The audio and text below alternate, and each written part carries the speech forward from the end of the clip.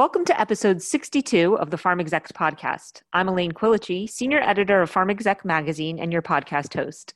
PharmExec magazine is a multimedia publishing brand that brings you the latest commercial insights for the C-suite. On this week's episode, I have the pleasure of speaking with Kurt Orlowski, CEO of PAI. Kurt is here to shed some light on the future of the pharma supply chain and how the U.S. needs to rethink some of its current practices. Let's take a quick break from our sponsor, and we'll be right back with Kurt.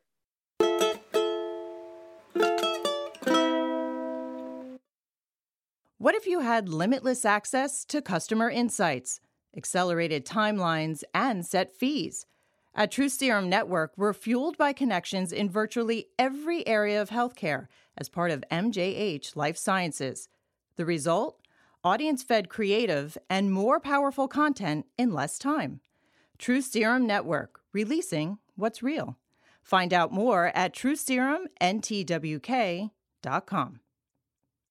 Hello, podcasters. Today I'll be interviewing Kurt Orlowski, CEO of PAI. Kurt is here to discuss what the pharmaceutical supply chain might look like post-COVID-19 and how companies can prepare for that. Thanks for joining us today, Kurt. Thanks, Elaine. Happy to be together. So you've been involved in the supply chain of pharma for more than 25 years. How has the system changed during that time? I think it's changed in a number of ways. One is, and I don't think this is a surprise to anyone, it's become far more global. Companies from all over the world, from all regions of the world, perhaps unthinkable before, are supplying drug product and active ingredient and starting materials into the United States in great quantities. So it truly has become a global supply chain. In addition, the distribution system in the United States has changed in those 25 years. Used to be many distributors and many different chains of drugstores and the like.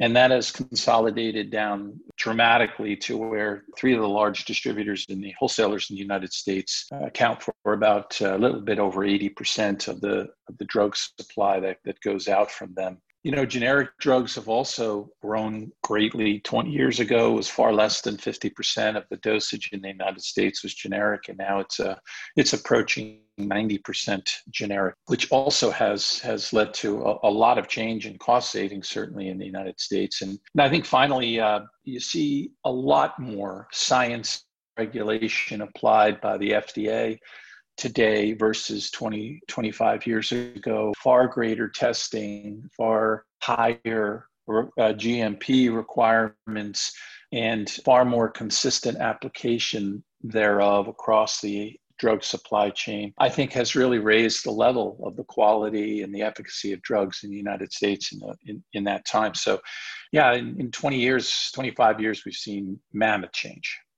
When it comes to raw materials, active pharmaceutical ingredients, and even finished generic product, many manufacturers are located in regions that have been hard hit by COVID-19, such as China or India, even Italy. How has that affected the supply chain recently? I think firstly, you have to know how much of the drug supply comes from those locations and from all over the world. So currently, far more than 50% of the dosage, the drug dosage that is prescribed and given in the United States is made overseas. Western Europe, Eastern Europe, and the Far East, China and India are probably the bulk of it. So in addition to that, over 70% of the active ingredient that goes into those drugs is manufactured ex-US in those same locations, about 30% of it coming from China and India, and less than 30% of all of the active ingredient is made here in the United States. So we're far more reliant those places that have been hit hard, like China and India, than we've ever been before. That said, I don't believe that the full effects of COVID-19 and some of the shutdowns that you've seen and the supply chain issues that you've seen coming especially out of the hard-hit areas of China, India, and Western Europe, I'm not sure that we've seen it yet.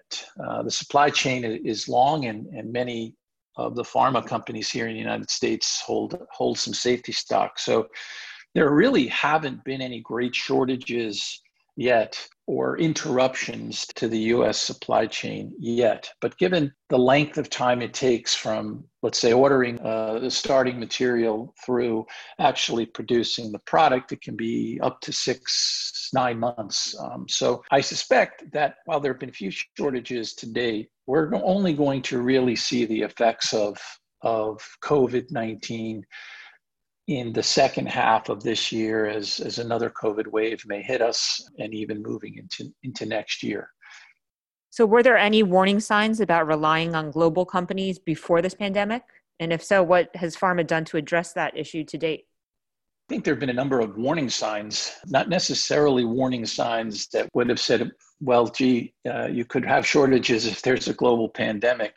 I don't know that anybody could have predicted that. But when you look backwards in time, you see probably three main issues or signs. One is over the course of the last year, there's been a lot of talk and news coverage about the quality of the FDA inspections. Especially in India and China, books have been written about it, and it's much, much harder for the FDA to do thorough inspections in other parts of the world where they have to announce the inspections early or really before they go. And just sheer distance and language changes make it difficult for the FDA to do a quality inspection in other parts of the world. And it has led to not every company in other parts of the world being non-compliant, but certainly enough. And one example of that we can see is the heparin contamination issue that we saw almost probably 10 years ago now, where contaminated heparin from a Chinese plant came into the United States and really injured some people.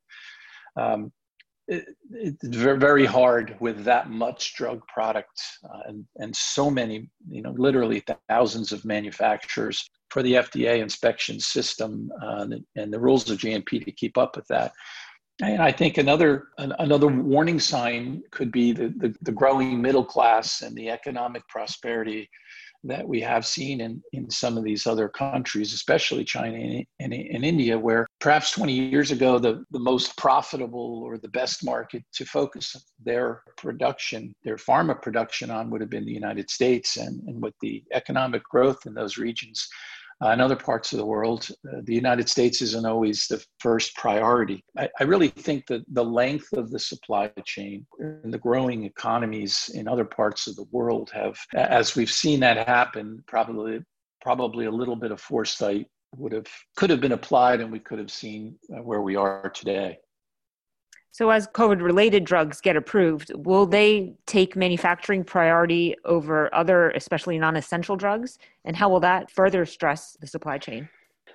That is a big concern that I think about. And, you can look at let's back up and put it in context for a second. Firstly, even with all of this manufacturing capacity, there is still a limited amount of manufacturing capacity, especially when you look at different classes of drugs. Our company, PAI, we have capacity to make a lot of oral liquid medications, but no capacity and no capability to make injectable products. And that's pretty true across most of manufacturing. So when you think about, for instance, this coming fall, should there or whenever a vaccine is available for COVID-19, that vaccine is a doubling effort in the sense that not only would you likely need a flu vaccine, but there also would be a separate, I'm assuming, COVID-19 vaccine. So now you need double the production to make two vaccines, probably with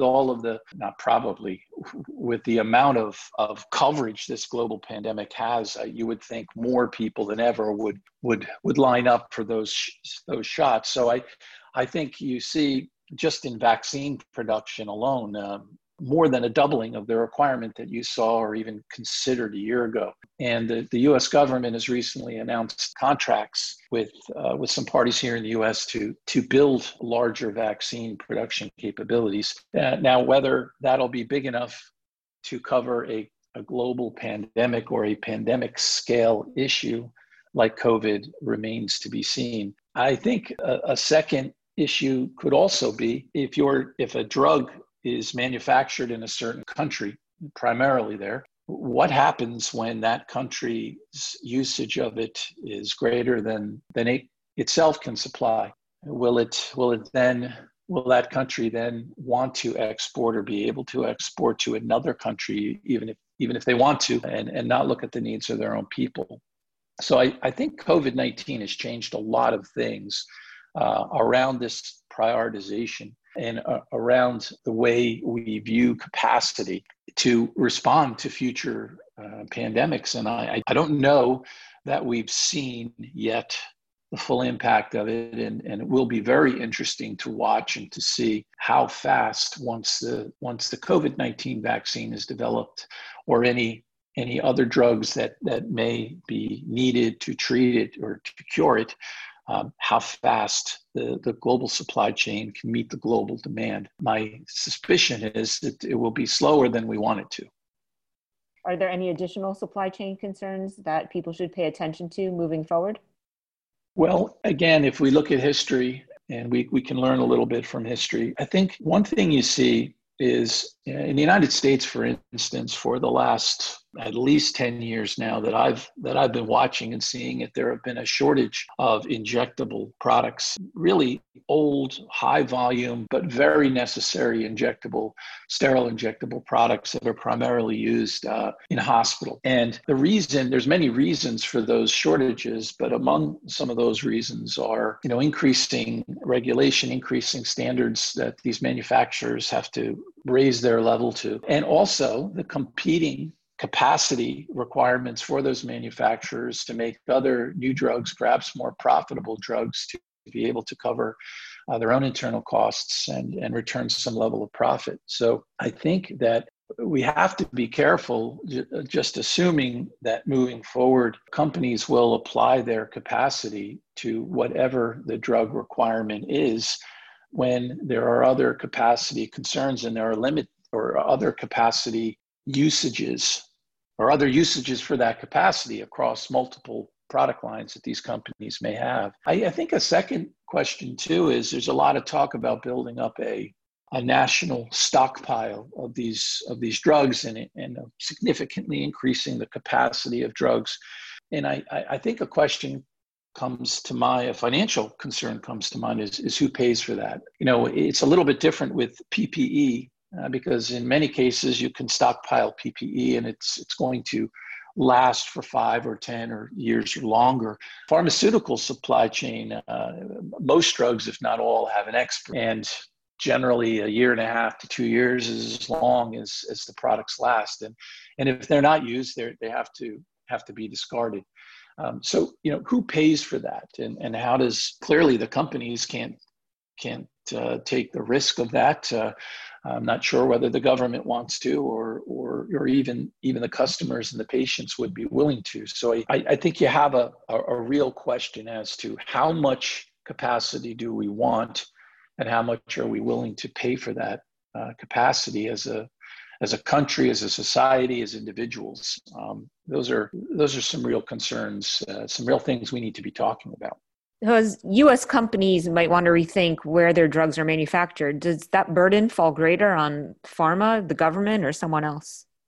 I really wish that as pharma, as the players in the pharma supply chain, manufacturers, distributors, even the health care providers, I wish that it was a problem that we could solve ourselves. But I really believe it's too big for any one of us to tackle, because it really does cut across the three. And the way I would divide it, I would say that, clearly the government, the FDA, and probably the leader in this, but of course, certainly other government agencies, they have to weigh in on it.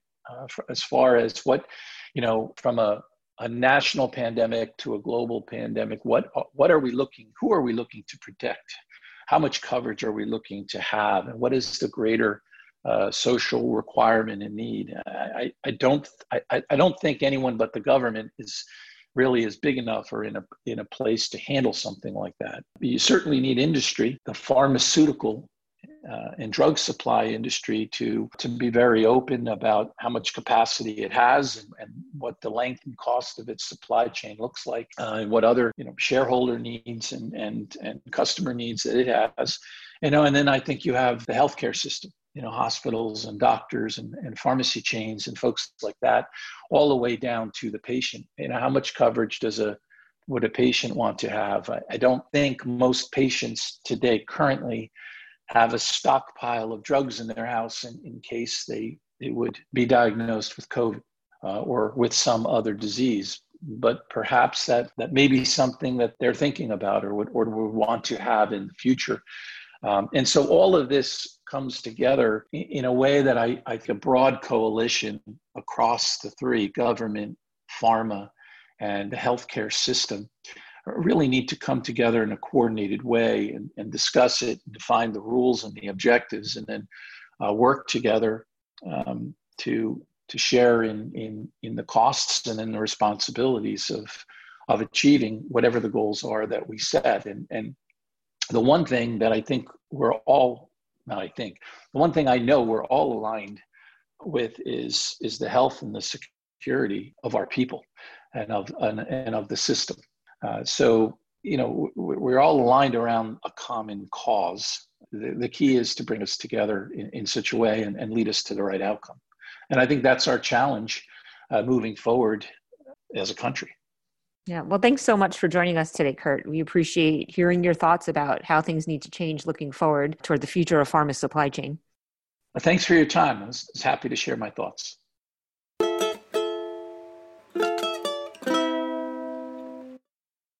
What if you had limitless access to customer insights, accelerated timelines, and set fees? At TruSerum Network, we're fueled by connections in virtually every area of healthcare as part of MJH Life Sciences. The result? Audience-fed creative and more powerful content in less time. TruSerum Network, releasing what's real. Find out more at TruSerumNTWK.com. And now it's time for this week's leadership tips from pharma execs. Hi, I'm Kurt Orlowski, CEO of PAI, and my leadership tip is this: listen to your stakeholders. Really listen to them. Don't assume you know what they need or know what they're feeling, especially with the challenges we're facing in our country now. Listen to your customers, your employees, your stakeholders. Reaching out to them now and listening to them will set you apart. Thank you. Thank you for listening. We hope you enjoyed this week's Pharm Exec podcast. We are always pleased to take you behind the headlines, provide expert tips from industry leaders, and give you an inside look at what the Pharm Exec staff is working on. Remember, you can always find us on the web at pharmexec.com, on Twitter at pharmexec, on Instagram at pharmexecutive, and on YouTube. The views expressed on this podcast do not reflect the views of Pharm Exec, its parent company, or our advertisers. For editorial questions, please email editorial director Lisa Henderson at lhenderson@mjhlifesciences.com. And for sponsorship opportunities, please email group publisher Todd Baker at tbaker@mjhlifesciences.com.